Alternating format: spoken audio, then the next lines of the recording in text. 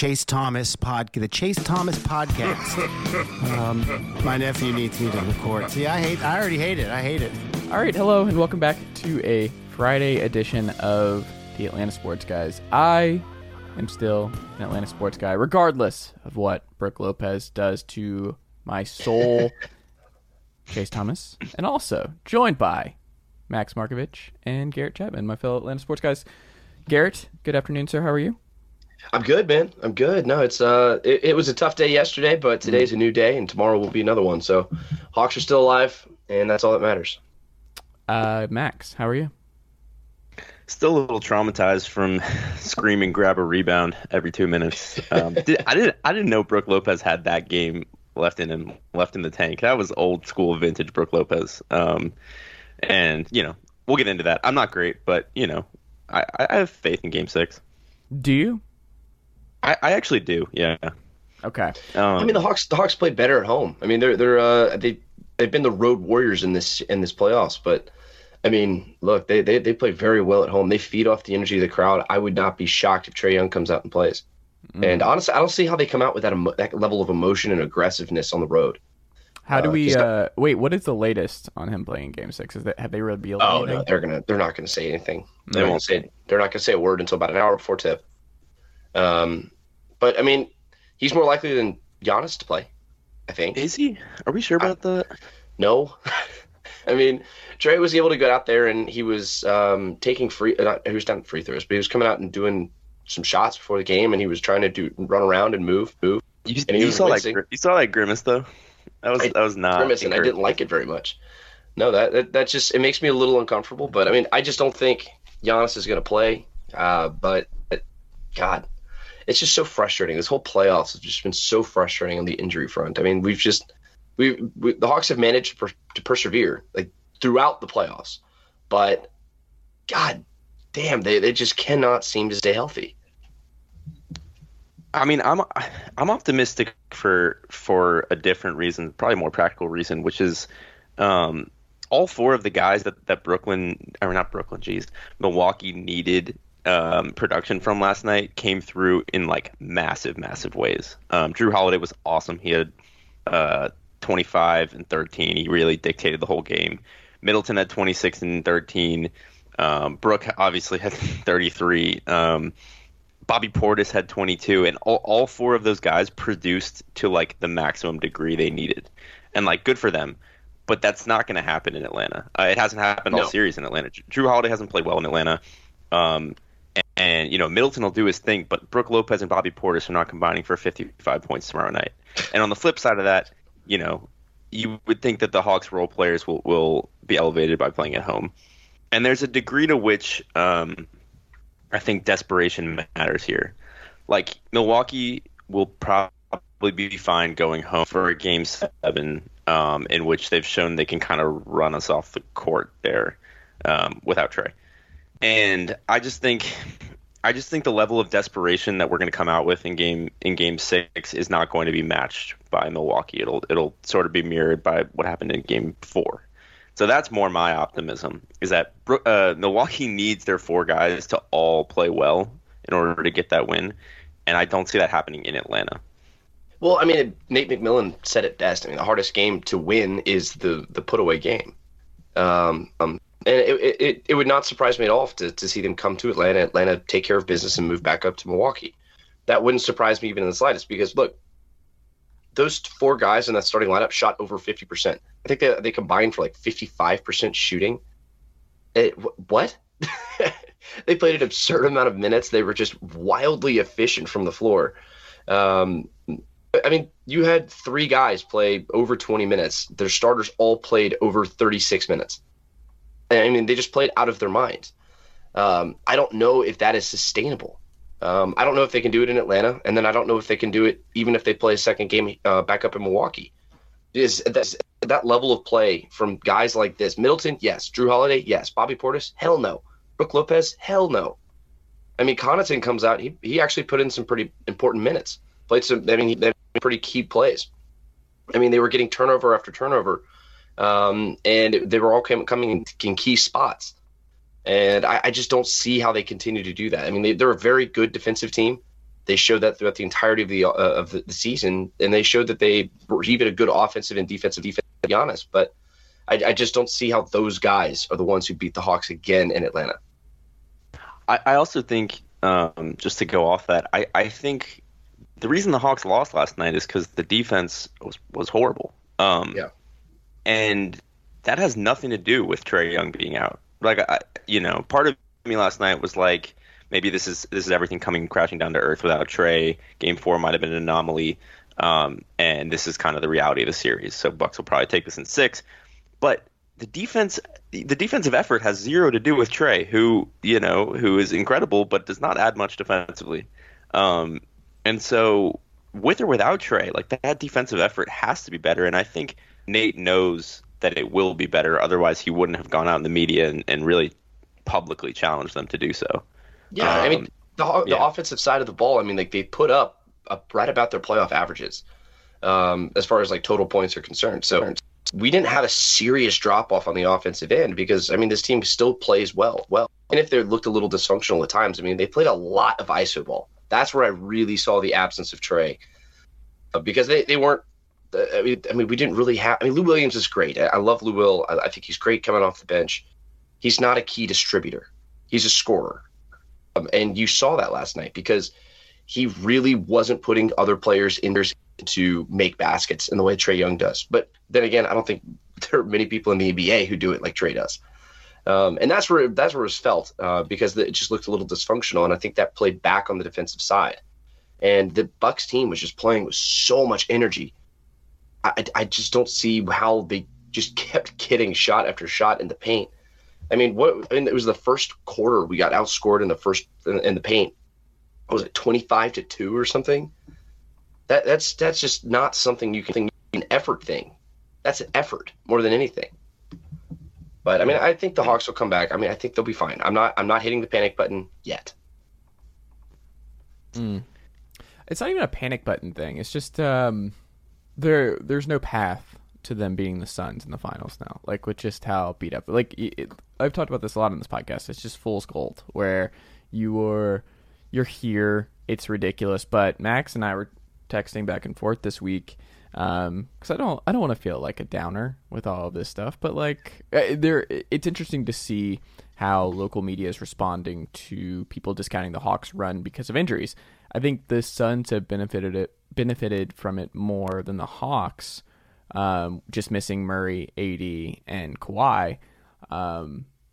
But like they play the hands they're dealt. Like there's nothing they can do. Like, it's not their fault that these teams are just dropping like flies. But it's also just like, this is our new normal for a couple of years. Where like everything we know about the NBA is what the Hawks are doing is not possible in normal circumstances. The season starts normally. If you don't have the bubble last year, this is not a possibility. You need multiple All-Stars to get to the finals. Like, you need, if everyone's healthy, there's just no path. The Hawks are not doing it, and what the Heat did last year is also not happening.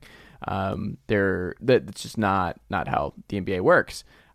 Getting through 7 games and beating All-Stars 4 times in a 7-game series is just very, very, very, very unlikely. And doing it 3 different times is also unlikely. Like, we all understand that the Suns would not have gotten through a healthy AD LeBron, a healthy Jamal Murray, Jokic, and Michael Porter Jr., and a healthy Kawhi and Paul George. Like, the Clippers almost won that series just even without Kawhi Leonard. All that being said, it's what happened. You play what you're supposed to, but when you don't have the time off that you need, that AD wasn't able to get away, and all these things are real. And Giannis's injury, when you listen to sports doctors talk about it, it's just like an injury, a tired thing. Like, Giannis was tired, and these are tired plays where yes, it's a fluke thing, but he's tired and visibly tired. Trae is visibly tired.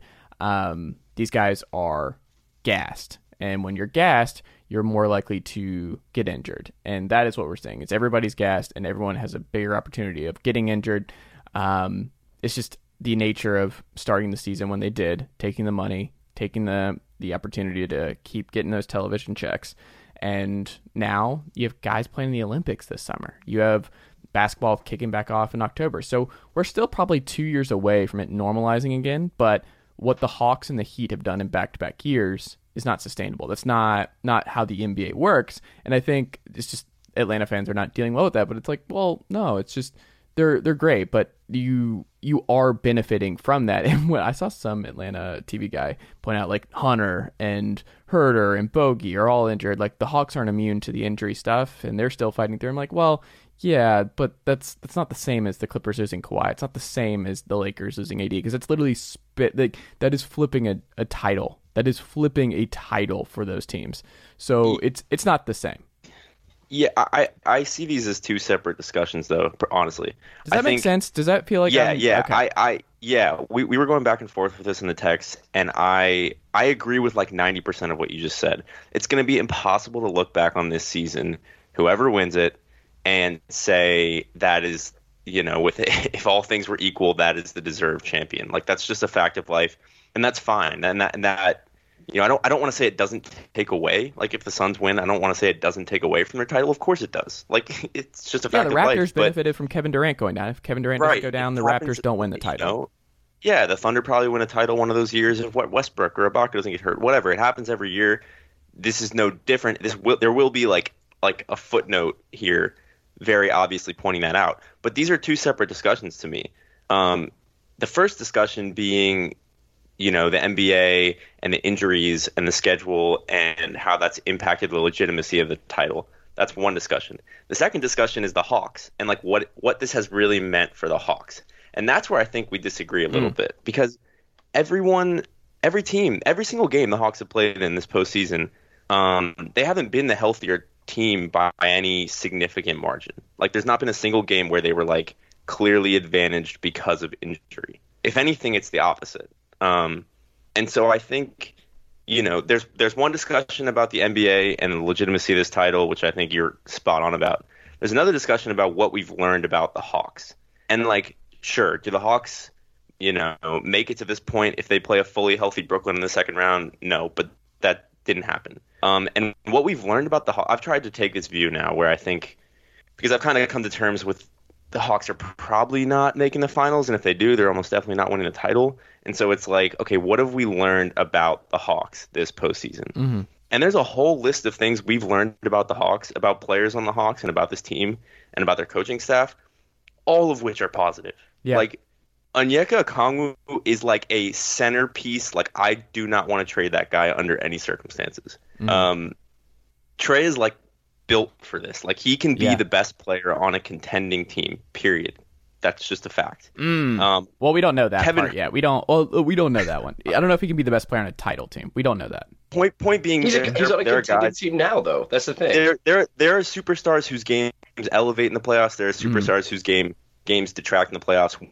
We probably kind of thought in our heart of hearts Trae would be in the latter category. I know Chase did, and that's not the case. His game elevated.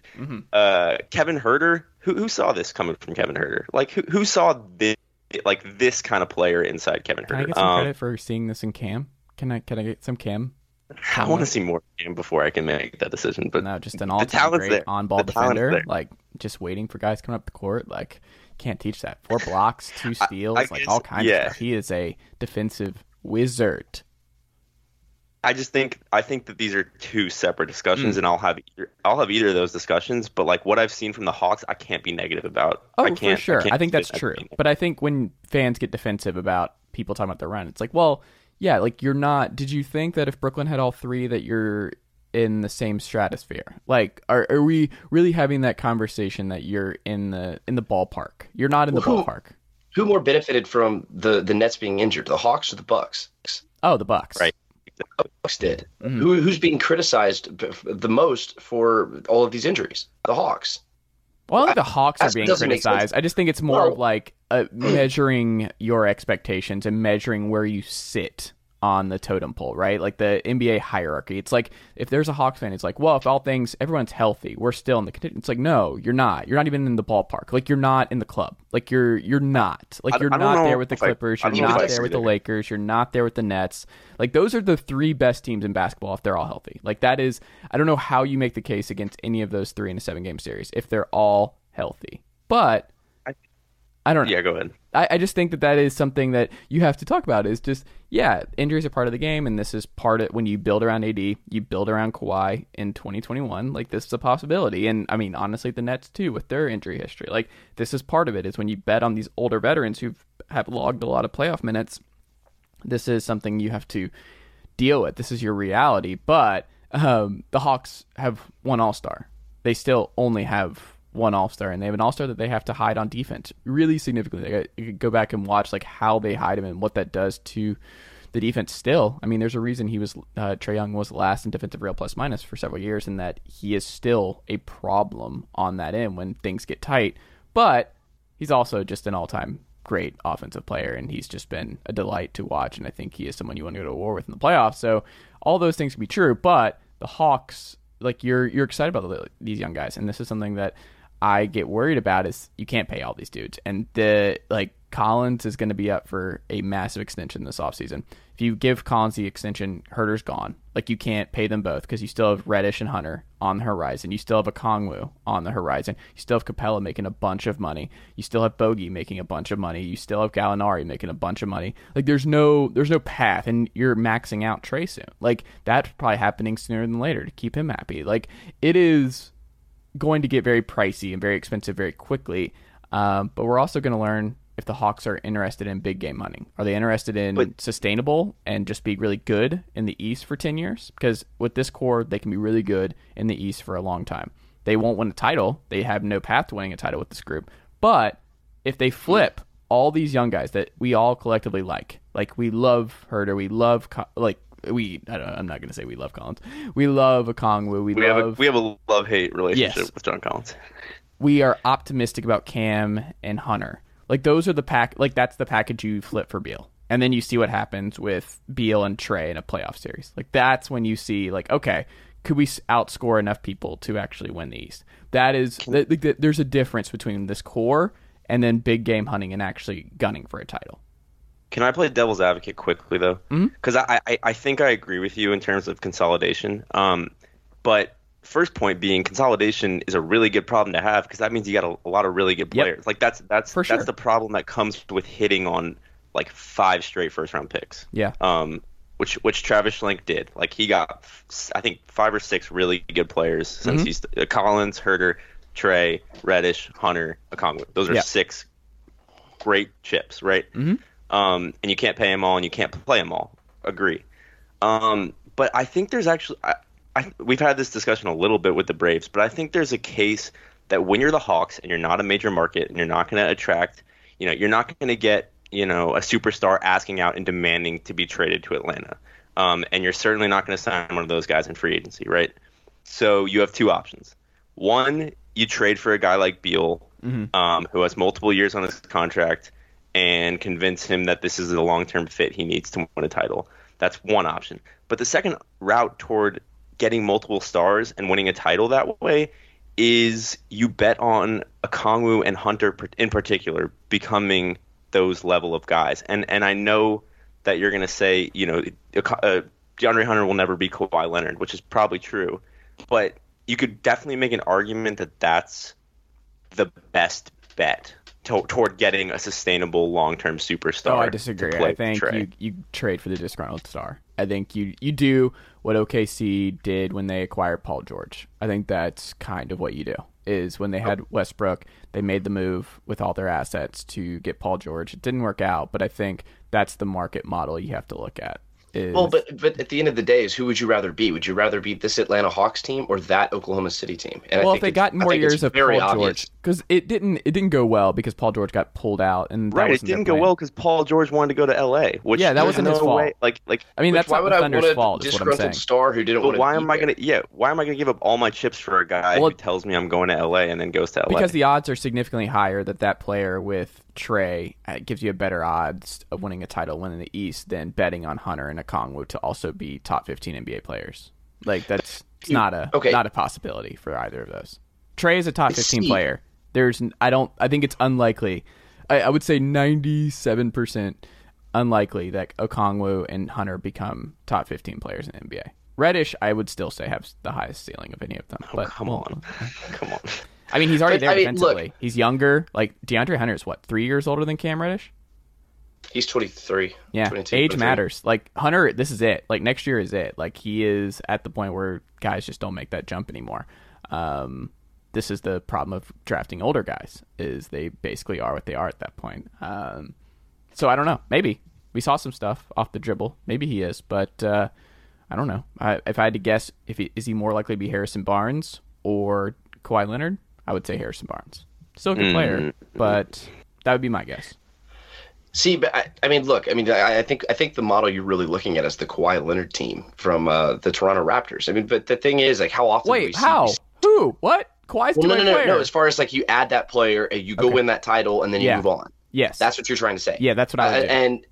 And then basically just sacrifice it for years later of just sort of like being sort of mediocre. You got the title. Like, you had the parade, you got the title. Like, yeah, that's what I would do. That's the whole question is, how many times have you seen that? How many times have you seen that just in the last 20 years? Well, what I'm saying is, like, that's really what I would rather go time. for. That's what I would rather go for. If you really want to take a swing, and if you really want to push the LAs and the Brooklyns, you have to take the big swings. Because most of the time it doesn't work with the developed young guys. Like, we can look, like, if you look across the NBA, like, the Grizzlies are about to experience this too. You look at just where teams are, and you look at how hard it is to develop your own guys. Like, there comes a tipping point. Everyone can't be the Warriors where you just nail it the right way with Draymond, Clay, and Steph. By and large, it doesn't work. Look at the Celtics. They just bottomed out with their two, with Tatum and Brown. They tried to just figure stuff out around the edges with Kemba. Kyrie didn't work out. But you take the Kyrie swing because you're like, okay, we pair our young guys. It's the Braves thing where it's like, yeah, you hit on Acuna and Albies, but, like, the whole point is to use those savings to go big game hunting because you can't win a title. You can't beat the Dodgers. You can't beat the Yankees. You can't beat just insert team here to really make a run. Like, you need to go. Like, the Suns were sputtering. They could have bet on, like, taking another point guard and seeing what happens next to Devin Booker, but they went out and got Chris Paul, and they are in the finals now. Like, they took a big swing by acquiring Chris Paul. That's huge. Like, they were like, hey, Devin Booker is going to get disgruntled. He's nervous. Like, DeAndre Ayton, we could hope that he becomes just a Joel Embiid type guy. Do we really want to wait on that and see what happens? No, we're going to bring in Chris Paul and see what, like, we're going to expedite this process. And I think the Hawks have to expedite this process now with Trey. And if they really want to bet on these young guys, you look across the league, it just doesn't work. Like, the Blazers hit the wall and Damian Lillard might ask out. You just look just everywhere. Like, the Bulls, their rebuild didn't go well. Memphis, they don't have a path to the title with their group. The Pacers ran into a wall and ran into the end of their Victor Oladipo stuff. You look at, I mean, even with Paul George before that, they bet on their guys. Magic but hasn't gone well. Pistons hasn't gone interject? well. Timberwolves hasn't gone well. Cavaliers, look at that with their group with Garland and Sexton. And it's like most of those guys just don't pan out because there's only a handful of guys that end up being difference makers in the NBA and actually star-driven league. Yes. I agree with the thesis of, like, you need stars to win titles in the NBA because, you know, look at the last 20 years, right? But, like, every team you just named has not done what this Hawks team has done with its core being, like, 23 and under. Well, give me the top 10 player who you're pairing with Trey on this roster. Who is going to be all NBA first team or second team? I want to pare down the conversation because you were naming all those teams, right, which tried to sort of do the tear down, build around young talent, and it didn't work. None of those teams has had even close to the success. I mean, I guess Boston would be the example, the best example of a team that went to the Eastern Conference Finals, and it didn't work out, right? But they're not getting rid of Tatum and Brown. Well, look, they're the building Sixers are around the best Tatum example, and Brown. too. The Sixers got Jimmy Butler, and if Kawhi doesn't hit that shot, the Sixers win a title by going big game hunting him, acquiring Jimmy Butler. They lose Jimmy Butler. The Simmons and Embiid were their two draft picks, and they wanted to bet on their in-house guys, and Tyrese Maxey and stuff like that are cute, but Jimmy Butler was the one that was putting them over the top, you know? I see what you're saying. I think you have the luxury here to be patient for the right star. I know you're gonna push back on that, but there is zero reason why for another year you can't run it back with a team that is going to be loaded. By the way, I think they're going to run it loaded back next year. And I unless you come across the right star at the right time with the right contract and the right deal, you don't have to sort of pigeonhole someone who may not be the right fit. But I mean, would you be upset if they traded 3 of the 4 young guys for Bradley Beal? Would you really be upset? If they traded like Hunter, Okongwu, and Herter for Beal, yeah, I'd be upset. Really? I would. Yeah, I would not. I would not. All three of those guys, yeah. But you know, it wouldn't be that. It would be Collins sign and trade, and probably two of those guys. And I could talk myself into that. Yeah, because you're gonna have the number one offense in the East, and you're gonna push Brooklyn in a 7-game series if you have Trey and Beal. Like, there's only so much defenses can do with those two. But man, what if it is the Warriors? Like, I don't know. It's not. Why? Why do you say that? I don't. But I don't know why they can't. Travis Smith is going 2 for 2. He's helping create back-to-back Warriors teams. Like, who? I don't know. He's hit on like every. He's hit on everybody so far. I mean, look at this team. Everybody you play. I mean, we're 9. Wait, who's deep. the Clay in this situation? Who's what? Who is the Clay in this situation? I mean, you signed Bogey. Maybe. Plays good defense, hits shots. I mean, he's obviously not a generational shooter like yeah, I was Clay gonna say is. Clay is maybe the best shooter of all. You don't have to go player for player, but I'm saying if you can build a young homegrown organic top 4 like they did and hit on all 4 of those guys, which there's evidence that it's like Trey, Herter, Hunter, Okongwu. Like, if you want to say those are the 4 guys, you can build a hell of a team around. Are those you not 4 including Cam in any of this? Generation. Are you just trying to hurt my feelings? You know why I'm not including Cam in any of this. I've started to come around on Cam. I always wanted to see what he was going to do under Nate McMillan because he clearly was not working out with Lloyd Pierce. Yeah. And now obviously we've seen that Lloyd Pierce was the problem, not vice versa, across the board. It just, I mean, I don't want to put the guy down necessarily, but he's now the lead assistant in Indiana, I think. Hey, good for him. But that's where I want to run it back one more year because I want to see what you have. Well, they have to. I want to see. Well, how are the minutes going to work? Like, this is another real thing. If they're all healthy, like, I don't know how they're going to handle these minutes. Like, I think Hunter is who I sell high on. The injury stuff, I feel like he might just be an injury guy. Like, he might be someone I would just be terrified where the injuries are just going to prevent him from really get to that next thing. But if you run it back with this group, like, how are you distributing the minutes? Like, how are you doing this? You need Hunter at the 4 for a lot of stretch. How are you getting Hunter at the 4 with Collins and Okongwu and Capella and Gallinari? I think it's going to be tight. Like, it is going to be some unhappy dudes. Like, that is probably going to happen next year. You're going to have some unhappy guys with minutes. Like, there's just too many guys. I think that thing tends to work itself. I don't disagree on paper, but I think those things tend to work themselves out mid-season. Like, every team has injuries. Like, we said the same thing this year about, like, a guy like Herter. With Bogey coming in, Hunter back, Reddish, like, where's Herter going to get his minutes? He's kind of like the odd man out. I think we said that on this podcast. Yeah. And now look at him. Like, the cream kind of. Is he back to the bench? Is he okay with that? I think so. Okay. He was solid as in a 6-man role for the majority of the first round of the playoffs. But do you think he's going to be okay with it next year? Like, do you think he's like, no, I've proved myself, like, I should be a starter, and Hunter was out, like, Hunter should be coming off the bench. And the Hawks are like, well, you don't have the upside that Hunter and Cam do, so you're back on the bench. Like, that is a real thing that they're going to have to, because Cam needs to play. They have to. Cam's not going to start over Herter, though. No chance. 0. None. He needs to start somewhere. That's why I think for the betterment of Cam's career, he's better off going somewhere that's not the Hawks right now. How dare you? You just like, is this just? I'm not feeling well. I'm under the weather. Cam Reddish Max is is anywhere. No, I don't think it's in the Hawks' best interest necessarily to trade him right now. But for the betterment of his career, he needs to go somewhere where he can make mistakes and get his shots and play 35 minutes. Did I not say this in this podcast where, like, the worst thing that's happening to Cam right now is the Hawks are expediting their rebuild and, like, he's just not going to be allowed to be all over the place and just be a wild player. But it wasn't the worst thing for the Hawks. It was a good thing for the Hawks. It was clearly a good thing for the Hawks, though. I think this team, I think we're overthinking this. I mean, honestly, because this team is very good. Wait, and we don't run inside that locker room. Can I say one last thing on Cam? Cam's on-ball defense, like, when he is able to guard 1 through 5, Hunter can't even do 1 through 5. Like, Cam is someone, like, he is the ultimate guy that you want to pair next to Trey, because anybody, like, you put him on the court with Trey, like, he is going to help so much with just how long he is. Him and Okongwu should be a part of the, like, I would prioritize them above Herter and Hunter and not even think twice about it. Like, not even think twice. Just because there's a reason those guys were lottery picks in and Kevin Huerter wasn't. I mean, it's just because of the pure physical No, I'm size saying it's the of those defense. guys. Like, you still have to Well, that's what I'm saying, long-term the think physical about Trey. size. Yeah, you The have to physical- think about Trey and his Oh, defense. yeah. I mean, yeah, the physicality just of those guys, there's a reason they were drafted all within the top 8 picks. Yeah. And Kevin Huerter was drafted, 17th? Something like There's that, a reason for that.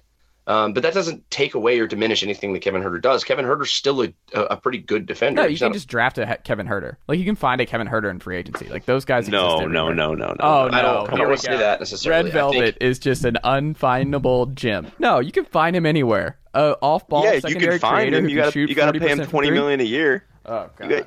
He's gonna make $20 million a year. Yeah, that's period. ridiculous. He's going to be a dominant role player. He's going to be like a a dominant very role good, player?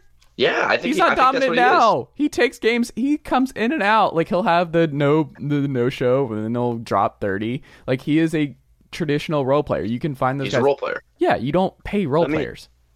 Chase, let me ask you this, because we have like we're talking all about the minutes crunch and the money crunch, and we haven't discussed sort of the most imminent possibility here. Do you think there's any chance they just let John Collins walk? No, I don't think so It'll be a sign either, and but trade. they're too into marketing. Like, the Hawks it are would- way too it- marketing based. Like, there's a reason that they're marketing their team the way they are. And Collins would be a bad look for the organization. I think they like what he provides on a PR. Well, you look at front. what he wrote in the Players Tribune too. Yeah, And like, you saw how fired up this entire city got when they read that. that's what I'm saying. He yeah. means something to this team. He really does. I mean, he was the start of this rebuild. He was that key piece Yeah, for the Hawks, and I don't think he just walks away. no, I honestly, I can almost see him taking a small discount no, I to don't come think back that. here. I think he can. I think he's a $20 million. No, player. what I'm saying is he's not going to be okay with that. I John don't know Collins if he is is a money or not. guy. Like, that is absolutely a money guy. Well, I'm also not going to pretend like I know what their financial situations are or what they should or should not do with their own money or go. I mean, look, if he wants to get paid, go get paid. Yeah. And I encourage him to go do that. Well, I think the Hawks pay him and then they flip him. I could see that. That's more likely just because we have the bird rights on him.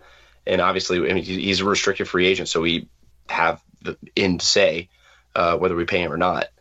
Well, like, the future is, like, you eventually, like, he is still, for me, the odd man out. Like, eventually it's going to, like, if they were matched up with the Nets in a 7-game series this year, the Nets are healthy, like, Collins is played off the floor. Like, Collins is not playing. Because like, Kevin Durant at the 4, like, Collins is just getting worked, and they're just going small, and if they put KD at the 5, it's lights out if you still have Capella and Collins. Like, there's going to be the playoff series where, like, you cannot play Capella and John Collins together. Like, it's just not. You can't have two non-shooters on the floor. That's why the future is a Kongwu.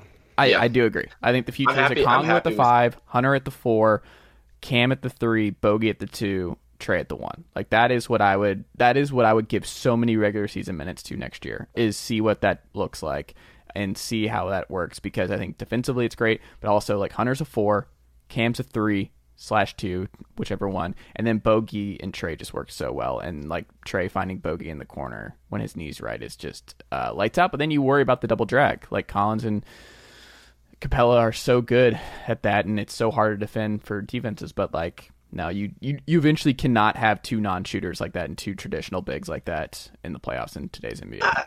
And Yeko Kongwu can do that. He showed he could do that.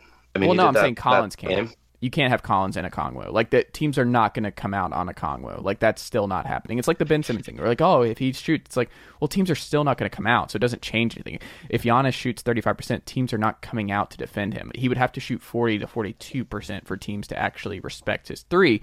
And there's no path to a Kongwu getting respect from 3. Like, he's not going to be a 40% 3-point shooter. That's not happening. No, one thing they drafted him for is his ability to potentially develop that shot.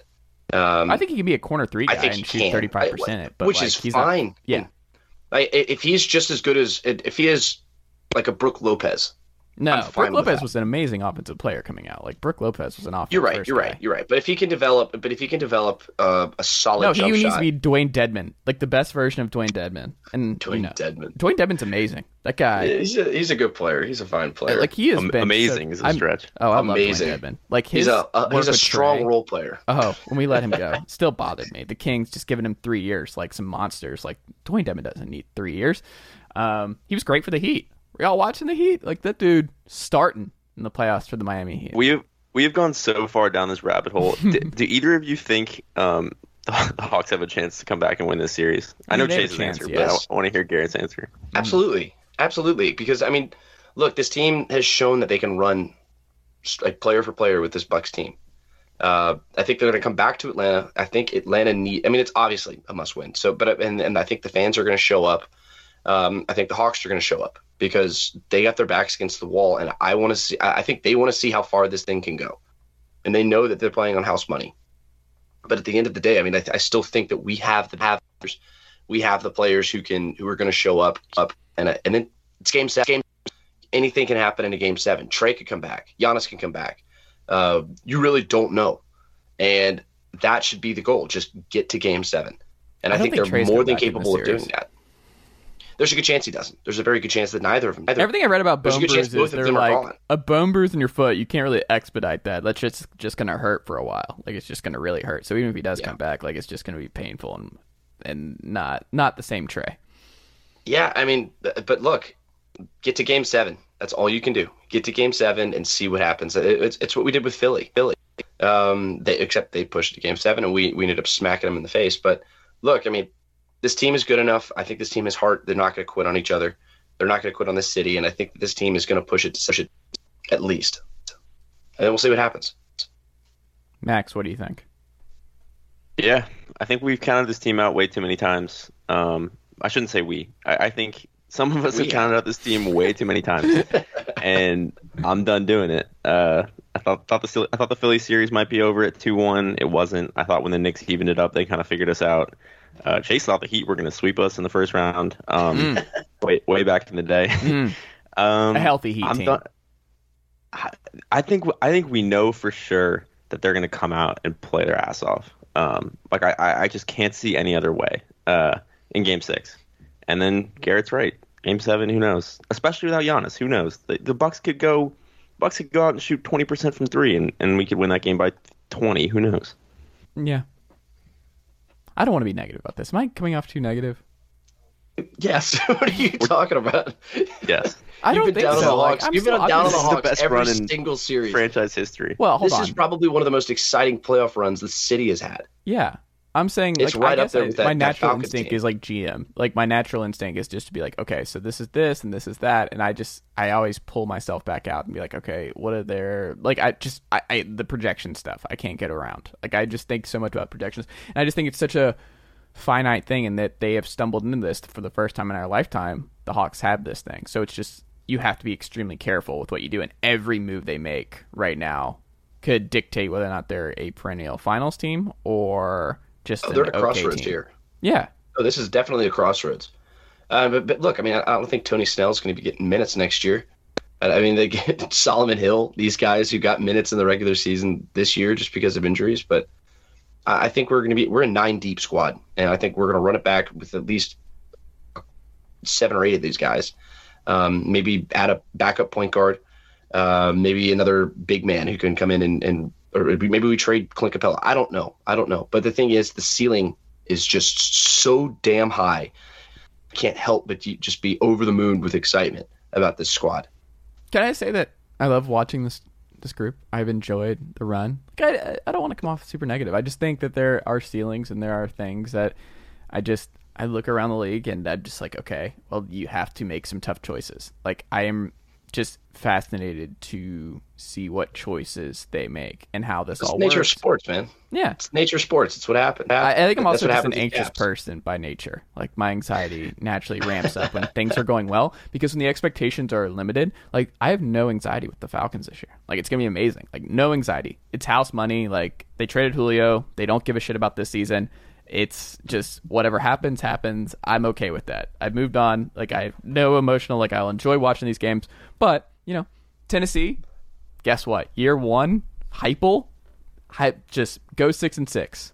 Excited for it. The Hawks legitimately have a chance of building a finals team. Like a legitimate chance. So the expectations have to be raised. And then you have the Braves, who are now only 3.5 games back. Oh, the Braves are out of it. Like that's not a real thing. I don't The know, Braves. man. I don't know. Is But Orlando Chase, Arcia They coming? come. No, they're not. The reason you're anxious, though, we can move to the Braves in a minute because I don't think they're out of it. But reason you're anxious, I think out of it in terms of World Series contention. They're not They're not winning a World Series. With let's this win a roster. division first, and then we'll go. Yeah, they're not out of the division because the Mets just really, really don't want to win this division. But the reason you're anxious about the Hawks, and then we can close out on the Hawks until next week. But the reason you're anxious about the Hawks is because they have built. Travis Schlenk has built one of the best collection of under 23 talent. Yes. 23 and under talent in like the last decade of the league. In terms of depth, in terms of one of the best under 23 players in the league in the last 10 years. Like him and Luka are two of the best. Wait, I thought it was 16th. 16th? It was 16th of that DSPN list. Oh, well, yeah, he also wasn't an all-star this year. Anyway, in terms of Trey, Cam, Herter, Collins, Okongwu, Hunter. That is 6 guys, 23 and under, who are like legitimately impact NBA players. And so the reason you're anxious about it is because you don't want us to screw it up. Yeah. Which is totally valid. If they screw this up, we are going another 30 years. I'm going to be old as shit the next time the Hawks have built something this potentially special. But you also have to stop and think like, man, this could be something special. Like, this is extremely exciting. Yeah, like, it's exciting and terrifying. It's like when you meet the right person, Day, and you're like, oh, yes, but this is weird. This is what it's supposed to like, be. how could this go wrong? Yeah, exactly. Like, that is where you're thinking about every option that could possibly happen. Yes. Let's jump on the train, see how far it goes. I'm on the train, but that doesn't mean I'm not going to be anxious about while riding the train. Like, I'm going to be anxious the whole we're out. Like, I there's no chance I'm never not anxious during this run. Like, I'm going to be anxious. That's fair. They have a real possibility. It's a positive anxious. I think it's good. We're emotionally invested, and they're destroying my well-being, my Friday nights, because the Hawks have played every Friday night for the last 6.5 months, and I need it to stop. I need it. I need it out of my life. I need the Friday nights back. I can't. The emotional toll of the Atlanta Hawks on Friday nights has been a lot. Speaking of emotional toll, we'll quickly talk. Braves, they're on the way back. Still a question at the outfield. Almonte just being a walk machine, I'm here for. But outside of that, Morton, dealing. Happy about that. Soroka, did we talk about him tearing his Achilles last week? I don't remember if that happened after. I don't think so. Briefly, we might have mentioned it. He's gone, so that sucks. Davidson gone, 60 days. Like, the pitching is still bad. But if you saw Robert Murray at Fansided, he mentioned that the Braves and the Blue Jays have been the most active among all teams around the league in searching for bullpen help. And there's Craig Kimbrell will be the best option, but the Cubs aren't trading him. They're probably going to win the NL Central, so that's not going to happen. But you know, there are Richard Rodriguez out there in Pittsburgh. There's Brad Hand. There's all kinds of different options. And I mean, the Phillies, I assume, are also going to be very active because of just how shitty their bullpen is. But what do you guys think of where the Braves are at, and if they really do have a chance of making some noise here? Well, I mean, look, Austin Riley is also playing well. Freddie Freeman's getting it all figured out. Ronald Acuna is Ronald Acuna. He's been dealing with some injuries recently, but I think he's going to be fine. This going hot this is what I was saying like last week. Just get hot, win some games, get to the All-Star break, breathe, and then come out ready, just throwing punches. Make some acquisitions, do the things you have to do. Win baseball games, keep winning series like they did with the Mets right here. They won the rubber match. That was a critical game, especially right after scoring 20 runs. They loaded, and then they come out and beat DeGrom. Do those things. Win those series, and honestly, then focus on the division, win this division, and see what happens when you get to the playoffs. Because like we've said before, like when we were talking about the Hawks, once you get to the playoffs, anything can happen. So worry about what's happening right in front of you, win the division, and figure out what happens next when it happens. I still believe that this team can win the division because they're showing what they're capable of doing. Well, that's a different conversation, right? Like, I think they're very much a possibility of winning the division, but the opportunity for them to get through the Padres, Giants, and Dodgers, no.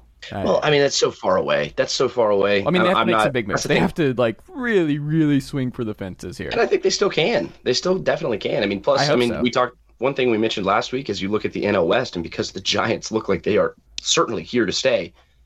You got to win this division if you want to even play in the playoffs. It'll be tough, but the way it lines up, we could potentially just play the Brewers or something in the first round and move on and see what happens. But that's still, again, that's so far away. I'm not worried. I'm not going to worry about that yet. I'm going to worry about winning the division, and I think they're capable of doing that. Fangraphs. It's also I was just going to throw out, Max, is the Braves right now, 14% chance of winning the division and 4% chance of winning the wild card and 18.2% chance of making the postseason per Fangraphs right now. At this point in the season with where they're at. Like that was a week ago. That it's unlikely. Like that is if you don't make major moves, you are not winning this division. You're not making the postseason. But anyway, Max. But it's also how many times have we seen it's so far away, the playoffs, that it's like you can't even in baseball. All it takes is you ride a few hot arms and the bats heat up at the right time and you can go on a run. It happens all the time. Mm-hmm. And so it's almost, I think it's pointless to discuss anything besides the division right now. And then when you beat DeGrom in the rubber match against the division leaders instead of going 5.5 back to 3.5 back, like that's the kind of thing that we've been talking all year about, like if only they can get hot, like this division is up for grabs. Like that is the kind of thing that scoring 20 runs and then beating DeGrom in the rubber match is the kind of thing that can expedite a run. And so all it takes is a run here, a couple acquisitions at the deadline, beef things up, and then you gun for the division. And then like after that, you figure the rest out, right? Like, is it likely they win the World Series? Of course not. But like, that's not the worry right now. And so I think beating DeGrom is like the kind of thing that feels more like 5 games than 1. I mean, what's his ERA now? We really increased his ERA just in that first inning.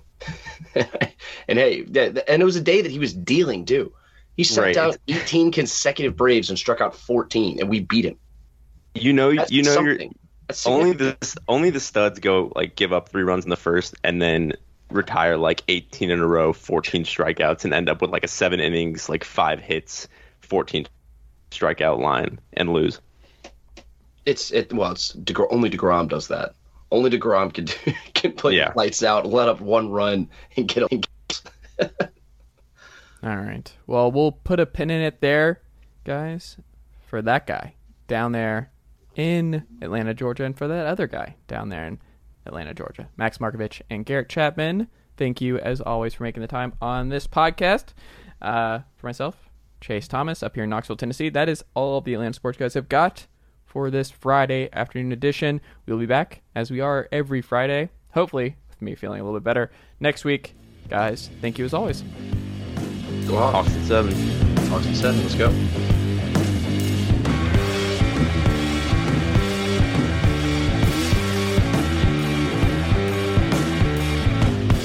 Nicely done, nephew.